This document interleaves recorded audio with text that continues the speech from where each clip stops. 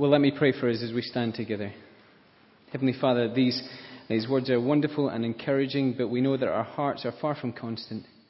So as we look at your word, please would you help us to see the King who is worthy, so that we will love and adore him, so that we will bow before him, and so, Lord Jesus, that we will live our lives for you. We ask it in your name. Amen. Well, to take a seat, and be great if you could grab one of the Bibles near you and open it back up to Deuteronomy 4. I think it's on page 182. It is great, isn't it, being able to send great guys like Tim and Jason off to work with UCCF. It's great to send Fulwood people to work with UCCF. I wonder if those letters now stand for Undercover Christchurch Fulwood, which would be nice. Well, hopefully you've got a Bible open in front of you, and in your kind of service sheet tonight, there might be an orange sheet or a white one with some writing on it. That's just a kind of outline for a talk this evening. That might help you just to follow along. Well, for many people who are not Christians, Jesus, I guess, continues to be a figure of interest, a topic of historical discussion, perhaps even someone who inspires, alongside people like Gandhi, Martin Luther King, Buddha, but no more than that, really. I've even found amongst Christians at times a reluctance in speaking about Jesus. I remember when I came to Sheffield, I was working with UCCF. I went to a couple of Christian Union meetings, and I heard 5 people over the course of a week or two in their meetings speak about being a Christian. And they mentioned God and the Bible, but not a single one mentioned Jesus by name, which I thought was strange. And it's even more odd when you listen to Jesus' words towards the end of Luke's Gospel. They're on the top of your sheet there. He says this, Jesus said to his disciples, "This is what I told you while I was still with you. Everything must be fulfilled that is written about me in the law of Moses, the prophets, and the Psalms." See, the whole Bible is about him, apparently. And Luke ends his book with people who've understood this Jesus, worshipping him and enjoying his blessing. Why is that? Why is that? And what about you? You come here to Fulwood tonight. Have you perhaps grown a little cold towards Jesus? What will make you want to bow down and worship? Well, as we continue our studies in Deuteronomy, part of this Bible that is all about him, I hope we'll understand why Jesus is unique. Have you got Deuteronomy 4 open in front of you? And Moses' sermon here, and it is a sermon, seems to have a kind of structure to it. It's almost like it's got parallel parts with a central section. I've kind of put an outline for you on your sheet. I think the idea, the way he structured his talk that's written here for us, is that the punchline comes in the middle. And it's bracketed with other things he wants to say. So we'll kind of follow it through that way. So first of all, in verses 1 to 4 and verse 40, it's this: listen up and live. How well you listen usually depends on how important you think the information is. So that phone conversation with the friend who can talk, where you allow your mind to fog over and it doesn't make too much difference, it is different, isn't it, to how you listen standing on a plane, receiving instructions before your first parachute jump, if you were ever to do that. There's no fog in your mind then, is there? You hang on every word as if your life depended on it, which is good because it does.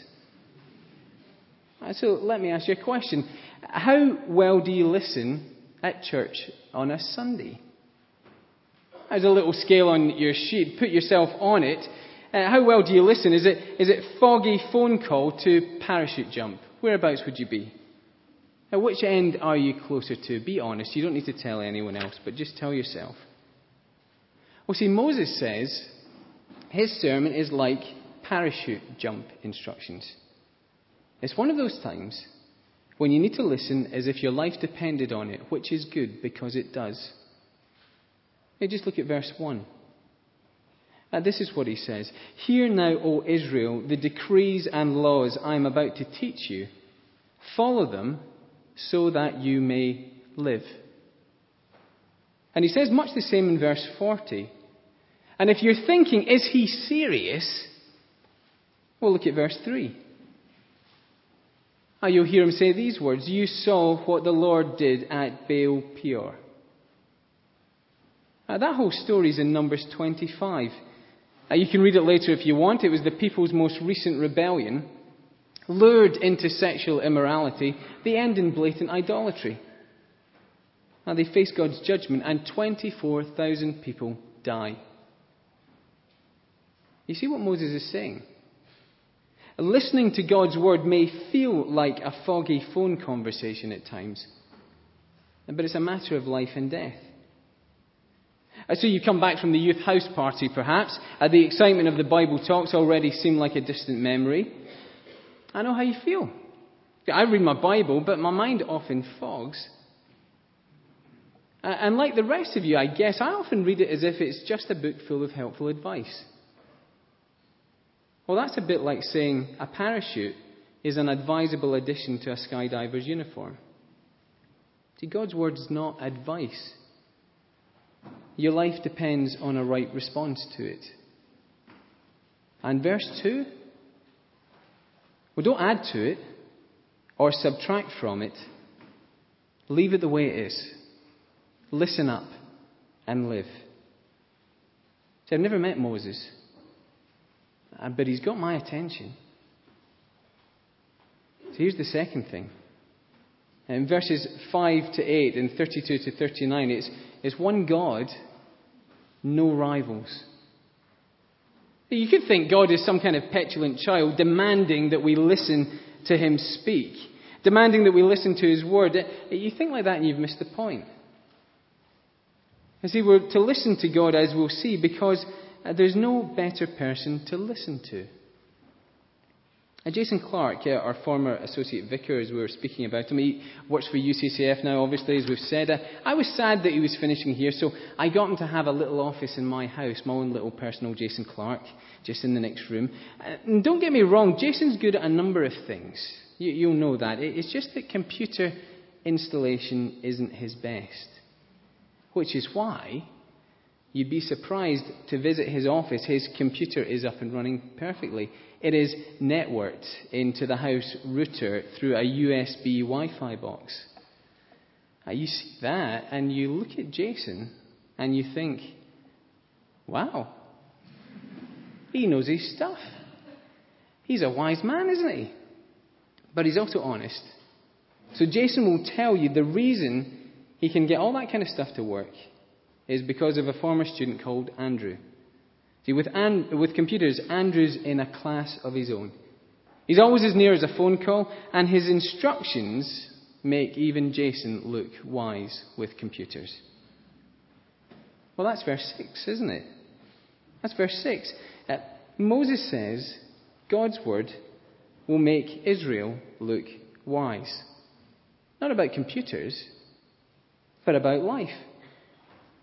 Observe God's commands carefully, for this will show your wisdom and understanding to the nations, who will hear about all these decrees and say, surely this great nation is a wise and understanding people. See, other people will look at them and say, wow. And it's because of two privileges. At verse 7, God is near to you. When you pray, he's even closer than that at the other end of a phone. He's close by to help. And verse 8, God's laws are righteous. You live this way, and people will look at you and say, well, you look like you know what you're doing. See, Israel become unique because God is unique. Well, the Creator knows how life works, so having his word on life, well, that's the biggest blessing you could get. If this is the one God who has no rivals, and you respond to his word, see, of course you'll live in a way that stands out. Again, you see what the Bible always wants to tell us. God doesn't rescue people who live in a way that stands out. No, he rescues people. Sets them free so they can live in a way that stands out. Do you know, I wonder if Christians aren't sometimes so busy at convincing their friends that we're really just the same as everyone else, that we forget we're not. See, I know we need to break down the Christians are just weird stereotypes, and we don't want to be arrogant, but if your life as a Christian is not different, well, something's wrong. God is unique. And his uniqueness will start to be seen, not in the way he looks, but in the way his people look as they respond to his word. And people should say, well, why do they spend their money that way? Why do they want to keep sex from marriage? Why do they face death with confidence through tears? Why do they forgive each other when they mess up? Well, it's because they know the one God who has no rivals. If you're not convinced this God really is in a class of his own, just look at the parallel section. And Moses tells us to look everywhere and see if we can find something to match God. Just look at verse 32. Here's what he says. Ask now about the former days. Long before your time, ask from one end of the heavens to the other. You get the idea. Look anywhere you want. Historically, geographically, you won't find anything as incredible as this. Do you want to know what it is? I've looked at it already. Shall I tell you? Just like there were two privileges, there are two incredible things. I'll let you know what they are. Here they are. Verse 33 is this. God has spoken. Has any other people heard the voice of God speaking out of fire and lived? And here's the second thing. God has rescued. Has any other God tried to take for himself one nation out of another by testings, miraculous signs and wonders, war and so on? That's the two incredible things.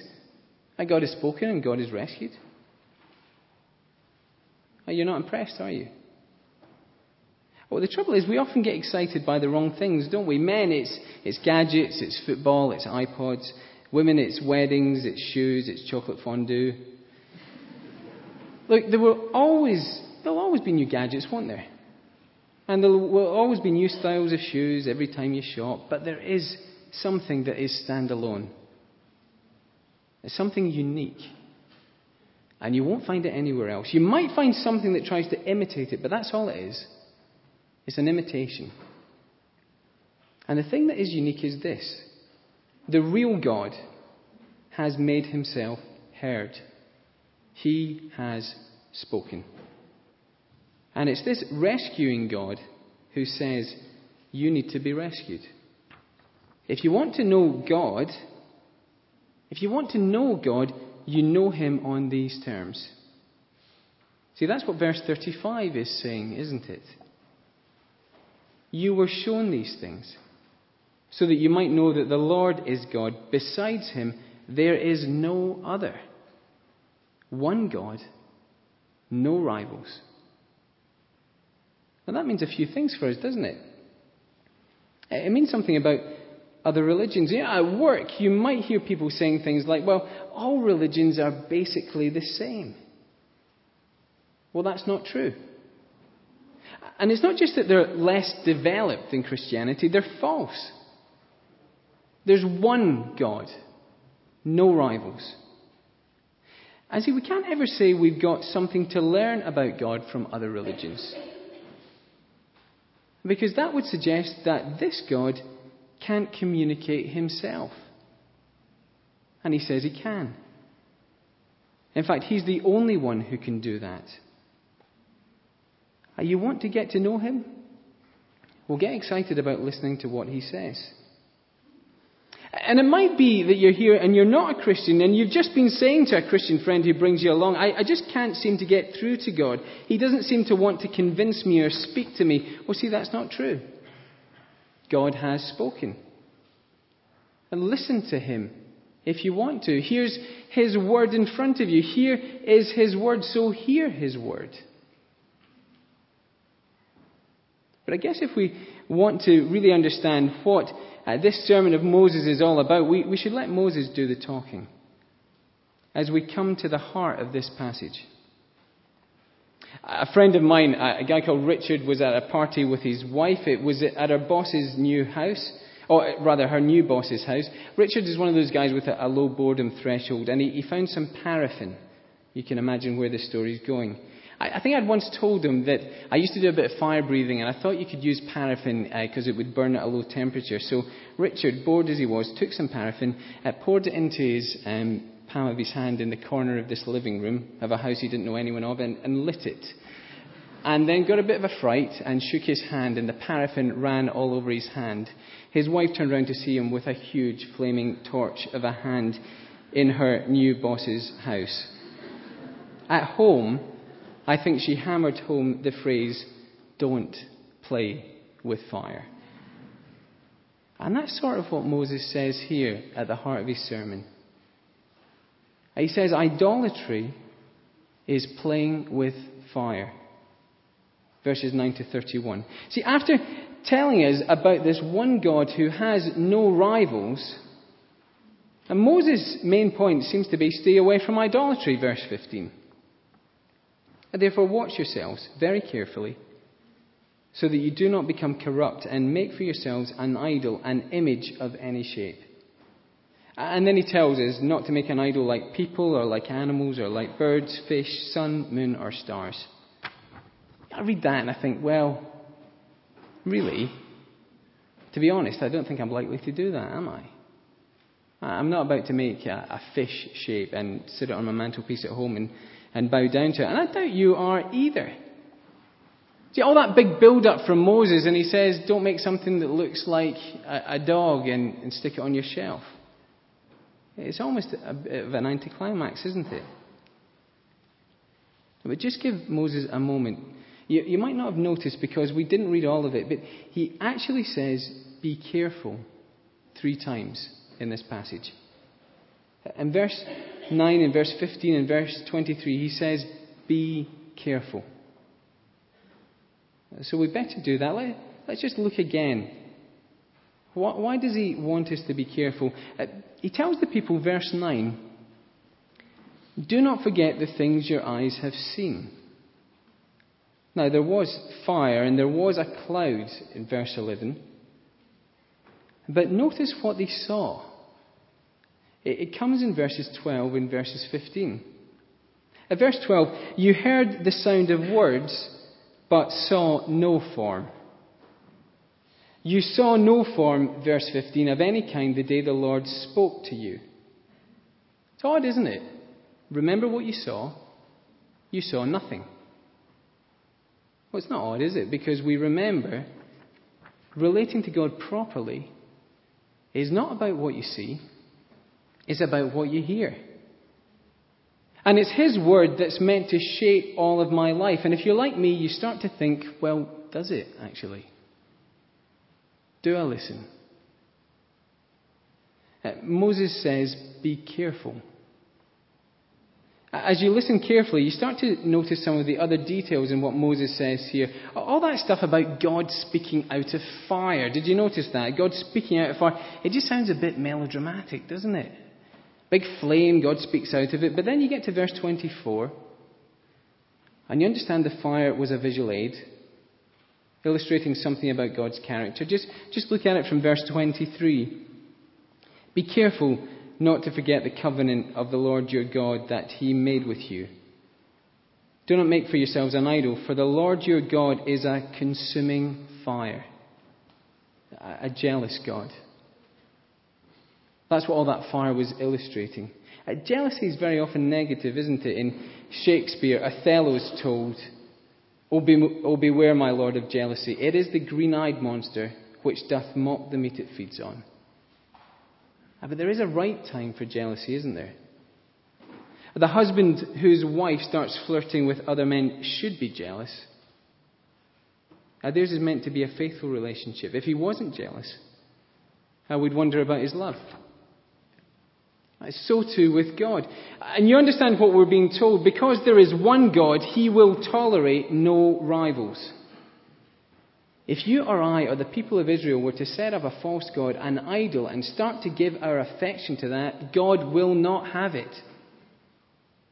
The girls, you find your boyfriend continually sees other girls behind your back. You wouldn't stand for that. And God will not continue a relationship with people who are two-timing him. If you play with the fire of idolatry, you will get burned. And it's even more unsettling when you come back to that list of things that we're not to make an idol out of in verse 16. And Moses says, be careful. And then you realize as you look at the list he gives, it's cropped up in the Bible before. People, animals, birds, fish, sun, moon, and stars. It's that summary list God used in Genesis 1 to describe all of his creation. I think it was G.K. Chesterton who said, when people stop believing in God, they don't believe in nothing, they'll believe in anything. Do you see what Moses is saying? Instead of listening to the true God, you will worship just about anything in creation. See, that's the Bible's assessment of me and of you and of all people. Instead of listening to and trusting God, we turn the whole of creation into a factory for making idols. Do you feel yourself enticed to worship other things? Sex, money, myself? The thrill of indulging lustful thoughts, the greed-driven pursuit of money, the rush of independent, selfish living, the unwillingness to settle for less possessions than my neighbours. We can even do it with church things, can't we? Instead of wanting to listen to God, live a life shaped by his word, I expect the church family to be a place where I'm entertained. The idolatry of my own pleasure. See, I can turn anything into an idol. Then what about you? You listen to Moses carefully, and it's very troubling, because I start to suspect that I'm an idolater, and God will not have it. There is one God, no rivals. I just understand what God's plan for people was. I called out of Egypt in verse 20. Just have a look at it. This is what it was all about. He says this at the end, to be the people of his inheritance, just there at the end of verse 20. Well, inheritance, that's the language of family. This God who offers a family relationship to people, to be like a father to them, to provide an inheritance for them, to share all that he has with them. But the dark cloud that hangs over Deuteronomy, you see, these people get into God's land, but they do turn to idolatry. They stop listening. Verse 27 happens to them. They're sent away from God. They forfeit his blessing. They are left with their false gods, verse 28, which cannot see, or hear, or eat, or smell. And they're pathetic. And they don't satisfy. Have you noticed that? Even with the little idols that you make, they never really satisfy. Lust always leaves behind the sediment of guilt. Greed never has enough. Living for self actually seems to make you less complete. We long for something else, but we look in all the wrong places. C.S. Lewis wrote, if I find in myself a desire which no experience in the world can satisfy, the most probable explanation is that I was made for another world. And we were made for God. But the dark shadow of Deuteronomy hangs over us. We don't live wholeheartedly for him, and he will not have it. And you start to listen to Moses' words carefully again, looking for some kind of hope for idolaters like us, and we find just a glimmer near the end in verse 31. Now we read these words, for the Lord your God is a merciful God. See, Moses' words should humble us. Instead of looking for mercy, we're hanging by a thread, wondering if God can find a people who will be true to his word, who will live trusting what he says, who have the right to enjoy his blessing, and wondering if he will find a way to be merciful to people like us. In some ways, it's what the rest of the Bible is looking for. As we finish, would you turn over to John chapter 1, the other reading we had earlier?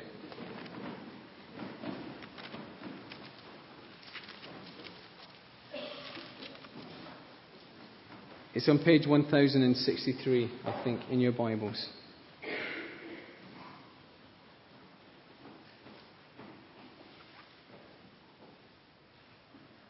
And just have a look down at verse 14. You see what we're told there. We read these words. The Word became flesh and made his dwelling among us. Here's a life that is described as God's Word. Here's a life that, according to Deuteronomy, would have the right to enjoy God's blessing. And we're told who lives this life in verse 17. The law was given through Moses. Grace and truth came through Jesus Christ. He's the one who lived the life Israel should have lived. He's the one who lived the life we should have lived. John will tell us in the rest of his book that this Jesus dies on a cross, not for himself, but for others, enduring God's just punishment that should have been yours. And you see what he's done in verse 12? To all who received him, to those who believed in his name, he gave the right to become children of God. It's that language of family. It's God's plan that we saw in Deuteronomy to call a people into his family, to share an inheritance with them. And it's yours, not on the basis of the life you've lived, but on the basis of the life he's lived. It's yours not on the basis of the life you've lived, but on the basis of the death he died. The speaking God has spoken, and he tells us that we're idolaters, that we cannot live the life we should, that we always want to ignore his word, but he has come, the word of God, and spoken a final word of rescue in Jesus Christ. Will you listen up and live? See, Jesus is not an interesting figure on the pages of history. He is our speaking and rescuing God who has no rivals. If we trust him, his life and death secures us, and we receive his blessing. And that's why we should worship him and live for him. Let's pray together.